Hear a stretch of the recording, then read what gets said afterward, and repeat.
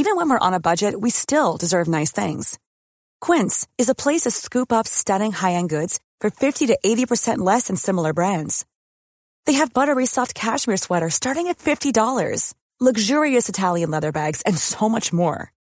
Plus, Quince only works with factories that use safe, ethical, and responsible manufacturing. Get the high-end goods you'll love without the high price tag with Quince.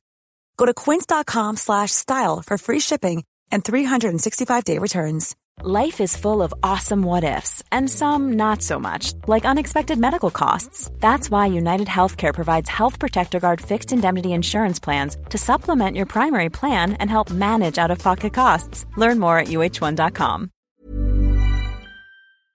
This episode is sponsored by BetterHelp. I feel like I'm constantly reminding myself that we are all carrying around different stressors, big and small. But when we keep them bottled up, it can start to affect us negatively. And naturally, that can start to affect everything else around us too. Therapy can be a safe place to get things off your chest and figure out how to work through whatever is weighing you down. I know that therapy isn't for everyone, but it definitely has benefited me in the past with learning how to sit with my feelings, set boundaries with people, and learn how to function with a little less shame. But if you are thinking of starting therapy and access has been hard for you, maybe BetterHelp is the right fit. It's entirely online and designed to be convenient. You can get it off your chest with BetterHelp. Visit betterhelp.com/makeyourbed today to get 10% off your first month. That's BetterHelp, HELP.com/makeyourbed. Good morning, sunshine. Welcome to another day of the Make Your Damn Bed podcast. In the last episode, I kind of talked about the concept of existentialism and how we can use it in a therapeutic way.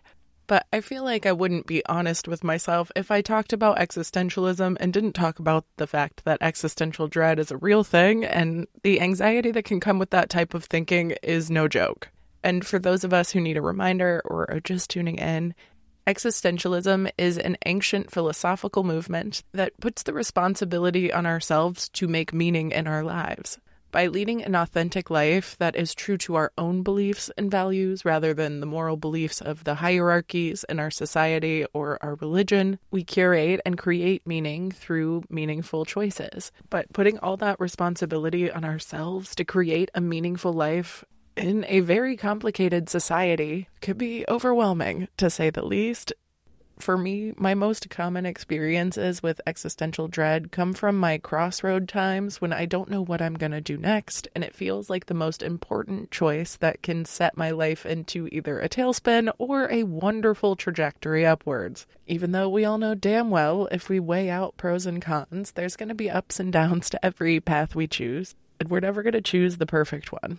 But my anxiety really flares up when I start to feel kind of hopeless about the future. And because I feel like I have no sense of direction and what way to make my life meaningful, it feels like my life now lacks meaning. So I often end up passing on the shit that I actually enjoy and give my life meaning, or at least influence me to stay motivated to make meaning in other ways. But because of the tendency of this type of thinking to kind of spiral in on itself, I have had several moments in my life that I would classify as an existential crisis. Experiencing some sort of major change or knowing damn well you probably should make a change but haven't yet are both really common and really standard reasons to send us into these existential dread spirals. But honestly, I've had them triggered by remembering that life is fleeting. The point is, there are 1,000,001 valid reasons we can experience existential dread. But I think the important thing to remember is even though we are responsible inherently for creating and curating a life that we enjoy, that has meaning to us, is meant to be an empowering direction tool and not the dictator, because most things aren't achieved alone and it might take some time, effort, and trial and error and a whole bunch of hands-on effort from your community. So to say that you're responsible does not mean that you're in it alone.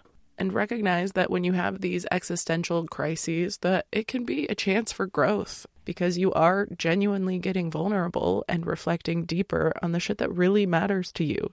Even if you really can't think of a damn thing right now, That may just mean you need to think smaller. Zoom in a little bit and see what makes you happy in the moment. And when you feel re-energized from zooming in, take some time to zoom out and see it from a whole new perspective so that the meaning you do create can come from a more nuanced place. Try not to fall into your same patterns of thinking, and if you catch yourself in the cyclical things that don't cause more growth and only seem to cause more shame, you can rewrite those narratives and reframe it through practice. Just check in with that.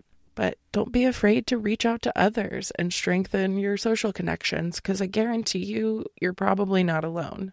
I go through existential crises every couple of years, and there's typically several people in my friend group going through the same exact experience. Just because it's common and it happens. And remembering we're not alone is a really great reminder to stay in the present and reflect with people who have different perspectives, and ideally offer new takes so that we can look at it from an angle that doesn't feel so dreadful. The point is, you can go back to nearly any episode of my 760 plus episodes, and you'll hear me ranting on about how normal it is to feel anxious in today's society. And this episode is basically just another one of those.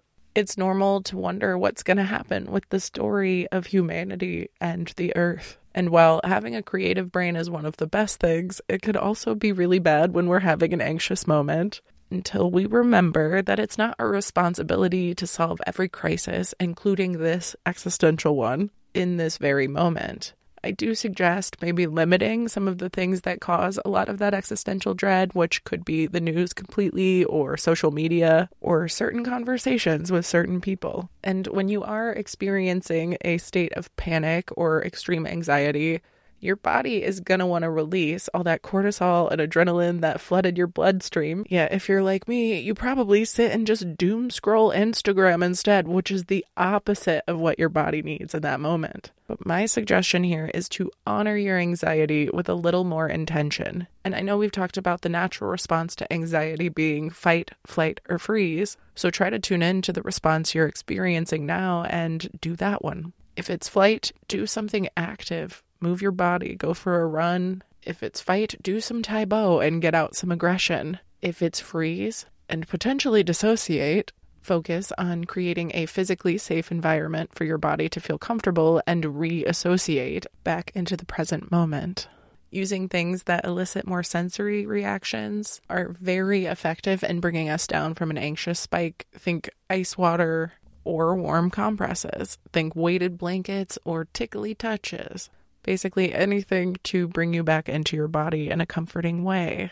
And don't forget to keep collecting all the things that make you feel magic, all your glimmers, all the things that make you feel hopeful about living, and start checking those out anytime you're feeling this existential dread. Because a reminder that humanity is good is sometimes really the only pick-me-up we need to get us back on track into being a functional member of it. I love y'all so much. I hope you have a wonderful rest of your day, and I hope you never experience a bout of existential dread, even though it is super fucking common and hella relatable. Anyway, talk to you tomorrow, sunshine. Bye, cutie. Hey, it's Paige DeSorbo from Giggly Squad. High quality fashion without the price tag. Say hello to Quince. I'm snagging high-end essentials like cozy cashmere sweaters, sleek leather jackets, fine jewelry, and so much more. With Quince being 50 to 80% less than similar brands. And they partner with factories that prioritize safe, ethical, and responsible manufacturing. I love that. Luxury quality within reach. Go to quince.com/style to get free shipping and 365-day returns on your next order. Quince.com/style. Ever catch yourself eating the same flavorless dinner 3 days in a row? Dreaming of something better? Well, HelloFresh is your guilt-free dream come true, baby. It's me, Keke Palmer. Let's wake up those taste buds with hot, juicy pecan-crusted chicken or garlic butter shrimp scampi. HelloFresh. Stop dreaming of all the delicious possibilities and dig in at HelloFresh.com. Let's get this dinner party started. Even when we're on a budget, we still deserve nice things. Quince is a place to scoop up stunning high-end goods for 50 to 80% less than similar brands. They have buttery soft cashmere sweaters starting at $50, luxurious Italian leather bags, and so much more.